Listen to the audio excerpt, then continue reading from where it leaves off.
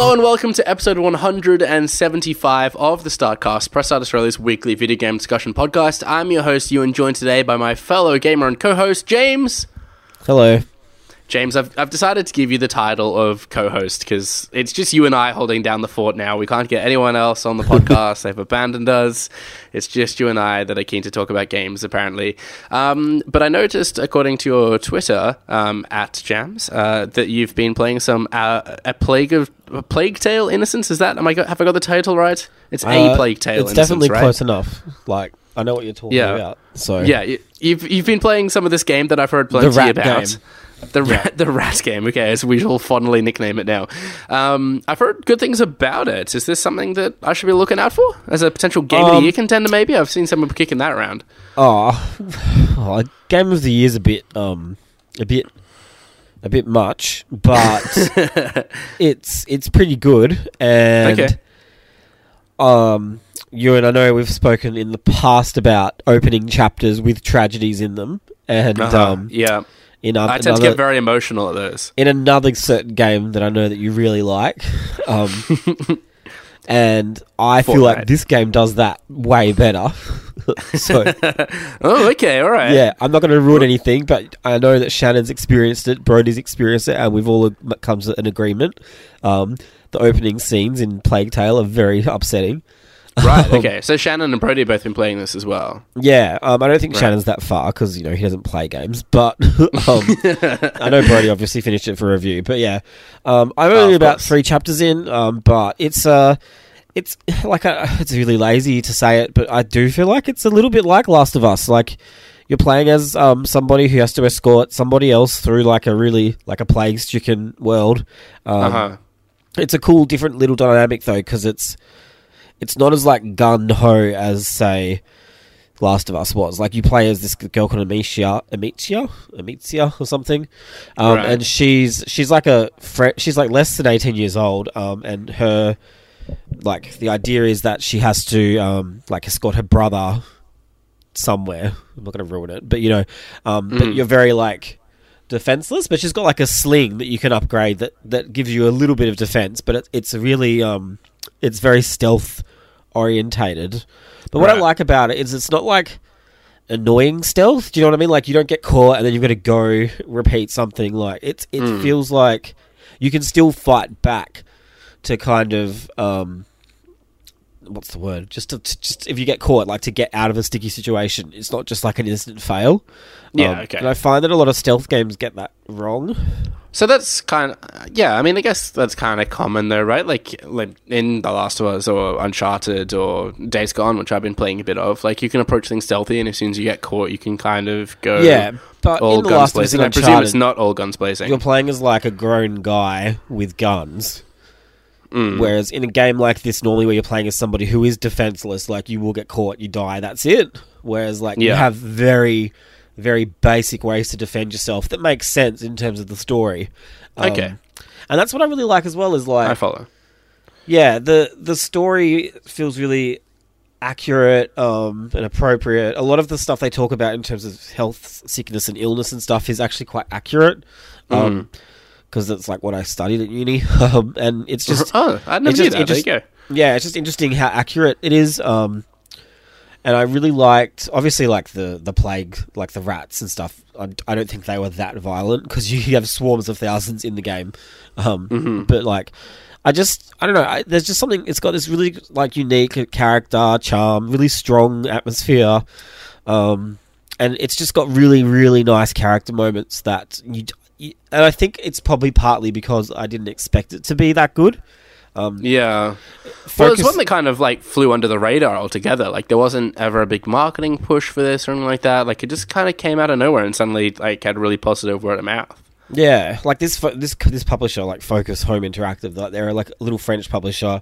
They're nowhere near as big as Ubisoft or something, but they put out all those kind of middle B grade games, but they're all quite okay. They're not obviously mind blowing, but it's not not every game has to be a crazy big open world epic or whatever. And I appreciate that they're kind of keeping those experiences, because I did feel as games get more expensive to make, these experiences are disappearing. And I think that's why I like this game so much. Is it kind of just surprised me in like every way. Yeah. I enjoy the occasional kind of artsy sort of game as well that's not really sort of built for mainstream appeal. Yeah, I feel like it's like a more involved. I don't know if this is Hellblade. Like I think it's okay. Like it reminds me of Hellblade in that it's just got this really distinct idea and story and really great characters. And you can tell it's not quite as big budget as other games, but it's still really fun. Yeah. Music's great. I can't, like, obviously there's some things wrong with it mechanically because it is a janky kind of game, but like I just can't think of anything wrong with it. Like, okay, it's hard to that's a pretty good endorsement. I think they'd be very happy with that. I know Brody in his review kind of picked out that its crafting was a bit problematic. Is that something that resonates with you at all? I'm definitely not far enough yet for that to become a problem. So far, it's fine. I'm sure if it is, I'll find out soon. Yeah. Yeah, but we'll see. Yeah, like I said, I'm like, I think I'm on chapter 7 or 8. Right. Okay. I don't know, but like, yeah, it's solid. Like, I don't know, I just really liked it so far. So, all right, I definitely think like people should give it a go if they want something different. And if you like story-driven games and you want something a little bit more interactive than something like, I don't know, Detroit or Heavy Rain or whatever, like it's really good. I'm sort of feeling the craving for something different. I've been playing like a lot of Apex recently and Sea of Thieves. I've mentioned that in previous podcasts, but this week I gave Days Gone a go. I finally picked that up, and I've probably spent like 2 or 3 hours with it at this point. Did you play any Days Gone at all, James? No, I never got around to it. No. It was just I think I had to pick, Days Gone or Rage, and then I got Rage, and I think I'm a bit done with open world. That's probably also why I'm liking A Plague Tale so much. Like it's like a good that's palate cleanser.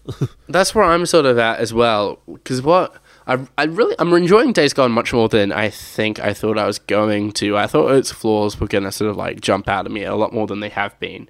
Like I'm not hugely invested in the story. It starts oddly. It's kind of paced a bit weirdly. It doesn't do a good job of grabbing you or kind of developing much of a rapport with the characters. I think like in terms of its story, like the comparisons with The Last of Us kind of end there. But certainly in terms of its gameplay and its presentation, I think there's a lot of similarity. The world like feels like really dangerous, and I love that about it. I was talking to a friend that had played it and returned it and hadn't really enjoyed it. And his criticism was that like he just kind of hated trying to explore the world and kind of take it in and feeling like there was just like always a zombie about to jump out and grab him. And I was like, well, I think that's kind of like what a zombie apocalypse would be like, right? Like you can't really sort of have the opportunity to take in the view because, there's a bunch of the like living dead kind of roaming about. So I enjoyed that element to it, and I enjoy the bike. It sort of handles like I imagine a motorbike would. I've never ridden one, so I'm maybe not an authority on that. But I've enjoyed the kind of like scarcity of resources as well, and trying to keep it refueled and kind of thinking strategically about how you approach things. But then I just kind of get a bit kind of frustrated with the open world nature of it, and it's like, okay, well, you can't fast travel from this location yet because there are these nests that you have to clear out, and you don't have like the Molotov materials to effectively do that yet, so you might have to go off, and it's just like it kind of comes like the kind of check boxes and hurdles and stuff you kind of got to cross over to just kind of progress through the game. And I don't know if I'm in the right sort of headspace where I want to do that yet, which is weird because I don't feel like I've played an open world game all that recently. But I'm just kind of craving something maybe a bit more immediate. But that aside, I'm really enjoying it. I think the gameplay is great. I love sort of trying to approach things stealthily. It's worth giving it a shot, James. There's like a couple of like camps I've come across where I have like human enemies to take out, and they've got like bear traps and like tripwires and stuff all set around, and it's quite hard to like slowly but surely kind of separate them out and do the stealth takedown without tripping over something or getting your foot caught in a bear trap. There's like all of these kind of elements at play that you gotta bear in mind of. And all the while, I'm like being conscious not to like create too much noise to attract like bands of zombies around as well. I'm enjoying it. I think I'll keep playing it and give you a better report down the line. Do you think it's something you'll ever go, James? Days Gone? It's just not like on my list. And I just need to break from like I don't know, Rage really took it out of me.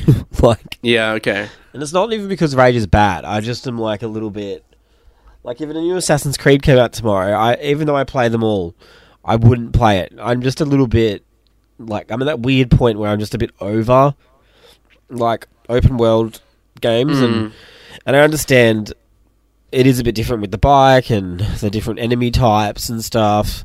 Yeah. But like, I don't know. I just need something like really different, and that's, like I said before, I think that's why I'm really enjoying a Plague Tale. I get that. Yeah. Because and the problem is, like, and this sounds a bit wanky, but like I play so much. Like, I play almost every game that comes out a little bit, and like most games do kind of now skew towards that the kind of game that Days Gone is in terms of your open world and stuff, and that's just, I don't know. Been there, done that. I'm just going to pace it a bit. Like, I need to like play The Sims for like a few weeks or something. I think part of the struggle for me as well is that like I said, I've been playing a lot of Apex, and something that's like quite adrenaline inducing. Like, even Sea of Thieves at times, like when you come across some enemy players or whatever, that can be a bit stressful, but it's more tranquil. But with Days Gone, like, it's kind of an open world game that I wish I could just kind of switch off a little bit more and just kind of mindlessly sort of progress through it. Like, if I'm doing checkboxes, I'd kind of, again, it's like it's a weird thing. It's more so like circumstantial and sort of separate from the critic in me. But I would much rather just kind of like where I'm at the moment, just kind of progress through it and just kind of mindlessly sort of do these things in between the story beats, rather than like feel constantly stressed that something's out to get me. Like, I think that's like the critic in me is saying, hey, that's an amazing sort of atmospheric achievement for this game. But then the other part of me is like, I just don't need that stress in my life right now. And like, I just kind of could do with, some bright colors and some happy music. And I think that's why Sea of Thieves has been so appealing for me at the moment, because it's just kind of happy-go-lucky, and I'm there with my mate, and we're just kind of sailing around between quests, fighting skeletons, digging up treasure chests, and we're playing like sea shanties and going fishing on the way. That's the kind of game that's kind of calling to me more at the moment. But that being said, I'm enjoying Days Gone enough that I'm going to persist with it and hope that that hook kind of sinks in, and maybe I'll be all invested and don't really care about the dangers around every corner anymore, so to speak. Plenty of games to look forward though, James. What did you want to talk about this week? What did I want to talk about? Oh, I thought we would talk about the rumoured George R. Martin game that he's working on in collaboration with From Software. As in from Software, yeah. Yeah. That's apparently going to be at the Xbox E3 event thing. And so remind me all the details behind this again. Like what does the rumours specifically involve? He like put a blog post out or something about... Yeah, so basically... I think it first came out that there was like a rumor that he was working on a game with From Software, and that it would be revealed at E3, and then it might be called what's it called? Great Rune. But I think George R. R. Martin himself like posted on his blog that he consulted on a video game in Japan. Yeah. So I think it's just a bunch of things coming together. And then the stars sort of seem to be aligning, right? Like, even the fact that the stars sort of seem to be aligning. Like, even the fact... I think it was, like, codenamed GR, and even that sounds like a sort of reference to George R. R. Martin. But, yeah, it's kind of come out in the last day or so that stands for Great Rune. But certainly the rumour seems to be that he's still attached to it. Yeah, so I just think it's interesting. It's a... I think it's unprecedented, this kind of partnership. Or, like... Yeah, I mean, I guess we had, like, Guillermo del Toro working with Kojima, but that's kind of, like, someone from, like, a director kind of collaborating on a game, I guess. I don't know if there's been, like, a, like, very well-known author that's... There must have been, right? must be one worth getting. Yeah, but I just think it's interesting. It's going to be the rumor is that like it's a game that's set during the Norse era, so it's like centered around Vikings and obviously steps already potentially trodden on by God of War. Yeah, maybe. Yeah, and maybe Assassin's Creed, which is interesting. Like everyone's going Norse now. Yeah, but yeah, I'm all like, about that. We need more Vikings. Yeah, I guess Vikings. I don't know. I feel like we might have already kind of gone there a bit too much before. Maybe kind of. But yeah, like what do you think? Yeah, what do you want from a game like this? Like, did you play Sekiro? I've not played Sekiro, no. I've played the Dark Souls games, and I've played Bloodborne, but I've not played Sekiro yet. They're not really games for me, I'll be honest. Like, they're just... I just don't have the patience and the confidence that one day I will eventually be that good at the game. Yeah, I know, I get that, and I've read some stuff recently about like people kind of eventually kind of turning that corner, and I had that with Bloodborne to an extent. Like I played Bloodborne when like I think it first came out. Forgive me if I've spoken about this before, but it didn't click with me, and I must have like left it on my shelf for like a year, the better part of a year. And I had a friend over, and he'd been traveling for a bunch and missed it, but was a big From Software fan. And it's like, oh, you've got Bloodborne? Like, can I play it? And I'm like, sure, dude. And he jumps on and he plays it, and he gets those From Software beats. And so he kind of picked it up and got to the first boss and beat that and progressed through it some more.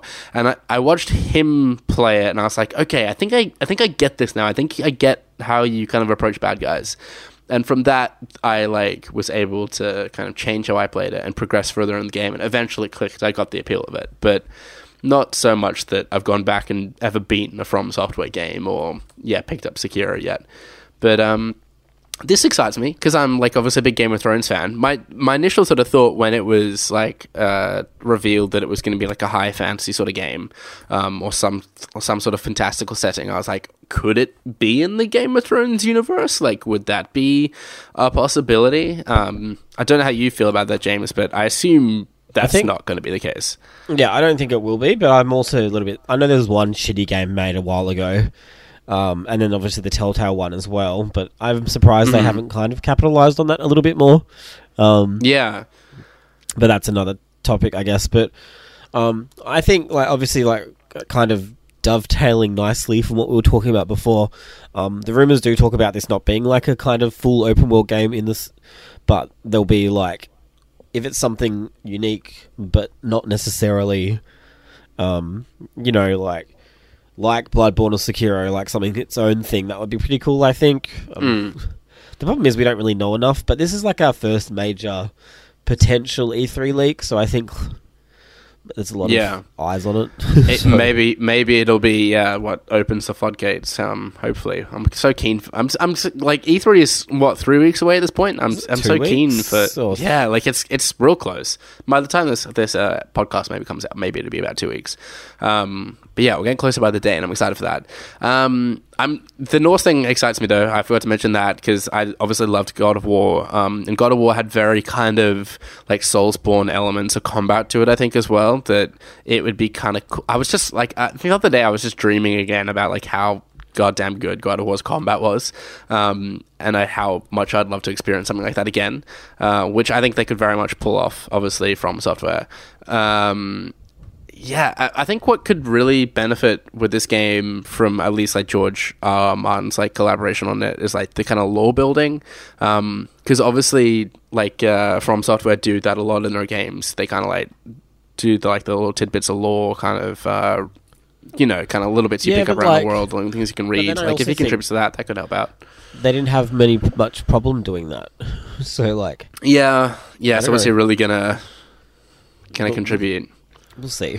We'll see, as we always say. Well, I was keen this week to talk about all the sort of PlayStation news that's kind of been emerging over the last week or so. There's a few pieces that are puddle here, but I guess like the overarching question for you, James, is going to be like, what do you think is PlayStation's game plan for like the next couple of years? We'll start, I think, with like the technical comparison demo. So there was like a big investors meeting where a lot of this information came out of, and they showed off like a technical comparison video comparing the load times between the PS4 and the next generation PlayStation, which is running running SSDs instead of like a traditional sort of hard drive. And it was like vastly different. Did you see the videos like comparing the speeds? Yeah, I did. And I was trying to like do a calculation based on time, but it looked like it was like 8 times faster based on like my rough kind of calculations. It was crazy. So my thing with this is like, yes, you can load Spider-Man. Yeah, quicker, sure. but like a game that's spec'd for the actual hardware. Will that load as quick? Like, I understand what they're saying with SSDs, and it's kind of... This is just skeptical me kicking in. But, like, anyone who's been on PC for a while will be able to, like, you know, sing you the glories of SSDs and how they will make things faster. But, I feel like they were trying to be a little bit... Like, wow, look what we can do. And, like, anyone who doesn't really understand SSDs or, like, what they are... will be like, wow, but like I feel like they were kind of pulling the wool over our eyes a bit with that video. Yeah. Like, I don't know. I could be wrong, but no, I know do what you mean. See like where I'm coming from, like it's, I don't know, it's like a little bit disingenuous to be like, yeah, it'll load quicker, and then it's just Spider-Man and. It's all because of SSDs, like, cool, but also there's all other factors that might also make a game load quicker, or... True. I don't know. 100%. I think a lot of it could be, like, down to optimization. So you know.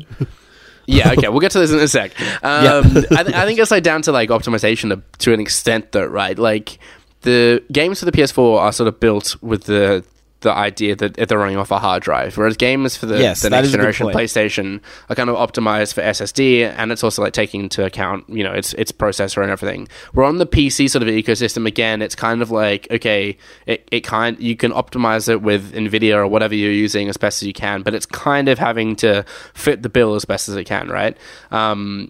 That being said, like, I don't have an SSD in my computer. I mean, I've got one that runs operating system, but it's not big enough to store my games on. So I've got like a big 2 terabyte hard drive that I store all those on.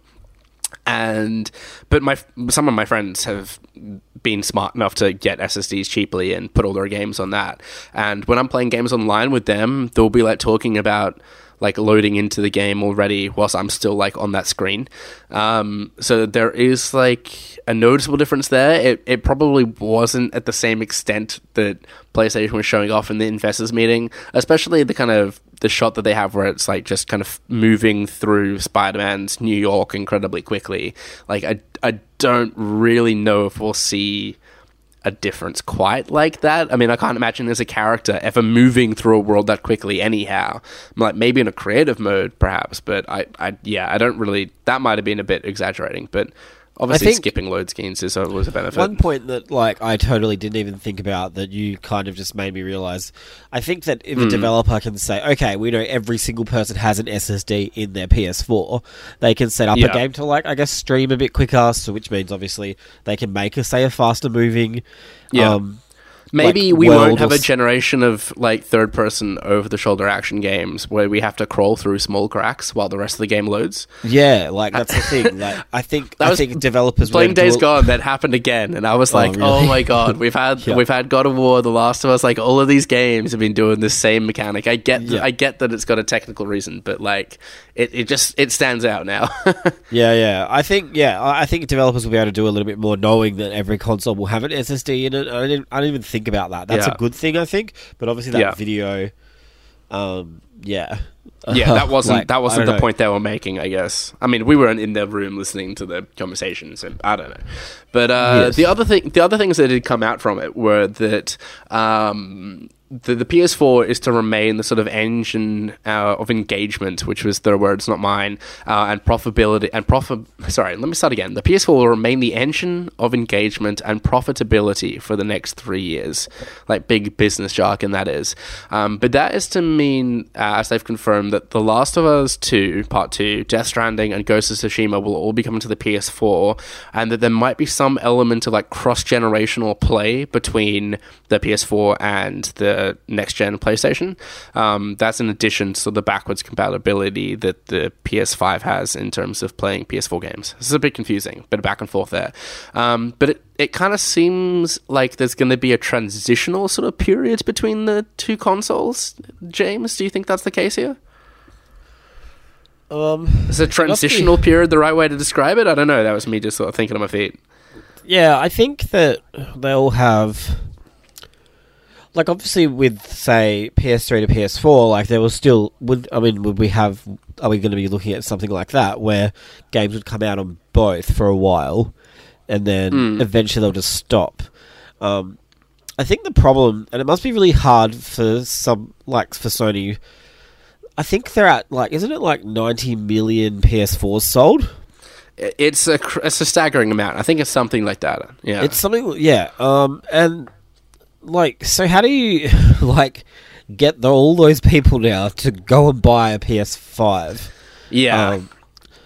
It must be like, but then also you want to keep supporting your PS4 because so many people have bought one. Like, I think they must be in like a really hard position of like, how much further do we go in terms of making new projects that work on PS4, but then also making sure that we're supporting PS5 to make it grow as much as the PS4 did, you know? Yeah.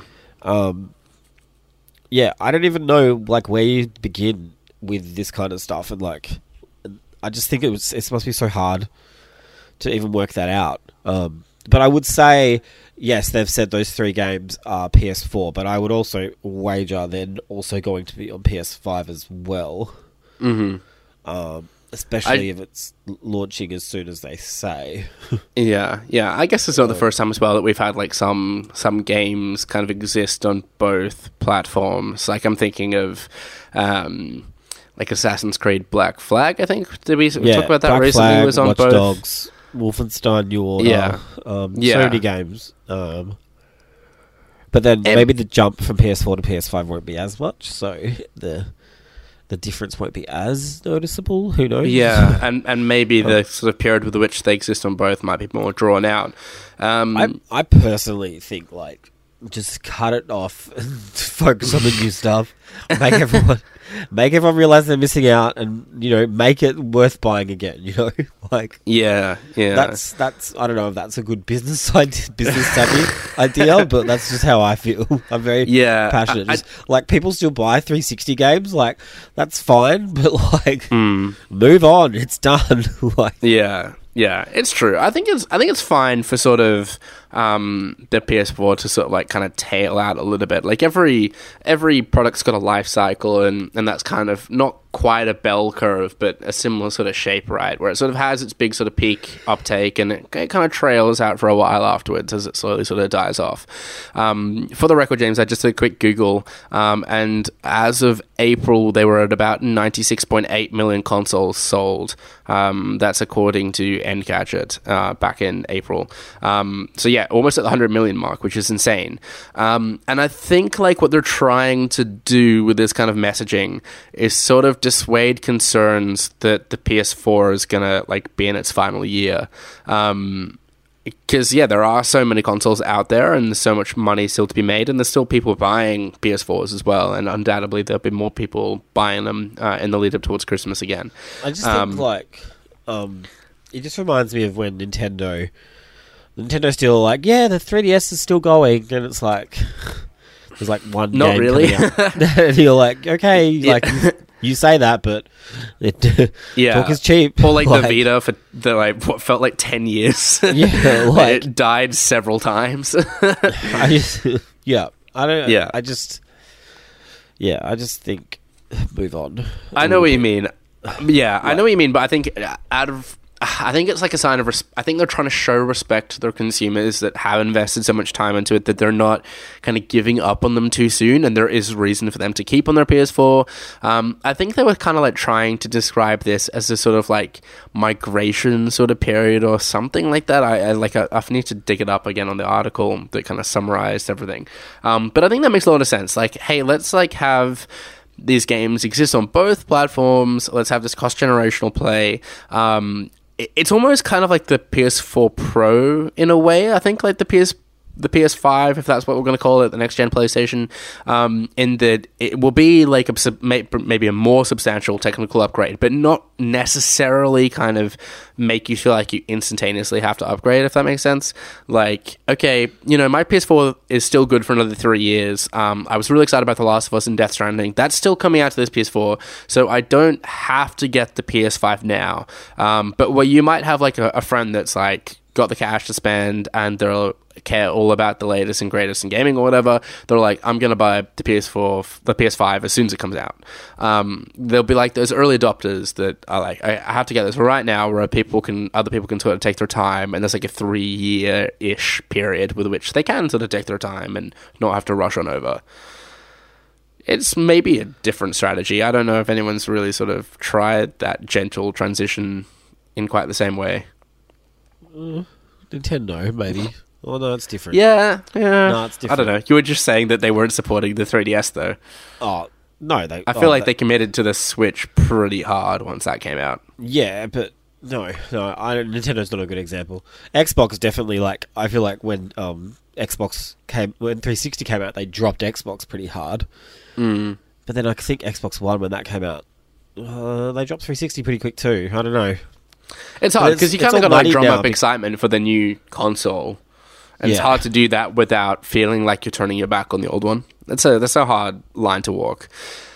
Another question for you then, James. Do you think that this kind of strategy that they're going with, what they're shown so far of the next generation PlayStation, is going to be enough to kind of fend off the threat posed by Google Stadia? Big question. It's too early to say that. we don't even know anything about it. Like, really? Yeah, they've just given us. I think we've touched like a bunch of floaty specs, and it's like cool. Like, but I suppose. I think this service will be important. Like, what exactly the next generation of the PlayStation Network looks like, and what PlayStation Now and stuff looks like. I think that'll all be important. The physical. Well, I guess like the physicality of it, like its technical specifications, might be redundant as a factor. That's assuming that everything that Google Stadia says it will do, it will be able to pull off, which very much is still up in the air, so to speak. That was not a reference to the clouds, but it maybe should have been. And I guess the other thing with like Google Stadia, right, is like it's not coming to a lot of markets at the moment. Like there's no word of it coming to Australia, for instance. So Sony are going to be able to sell PlayStations here pretty comfortably, while Google Stadia ain't going to have anything for us, right? All they have to do is make the PS5 work with PS4 games, and you're set. That's what they're doing. That's exactly what they're doing. Yeah, but just make it like I know that they reckon that's what they're doing, but there'll be some weird catch. But like, I just think, just let me chuck my discs in, let me download my digital copies. If it's as simple as they claim, they're set. Because they're launching with all those great games, plus the new ones, and Stadia will have none of that, Yeah. And if it comes in at a, quote, appealing price point as well, that'll be all the merrier too. Yeah. And you know what? James, just release goddamn The Last of Us Part 2. Just give us a release date for that, and I'm on board. I'll buy whatever I need to buy to play that goddamn game. Just I don't really care hurry up about that, but and release it. Appreciate that you do. So,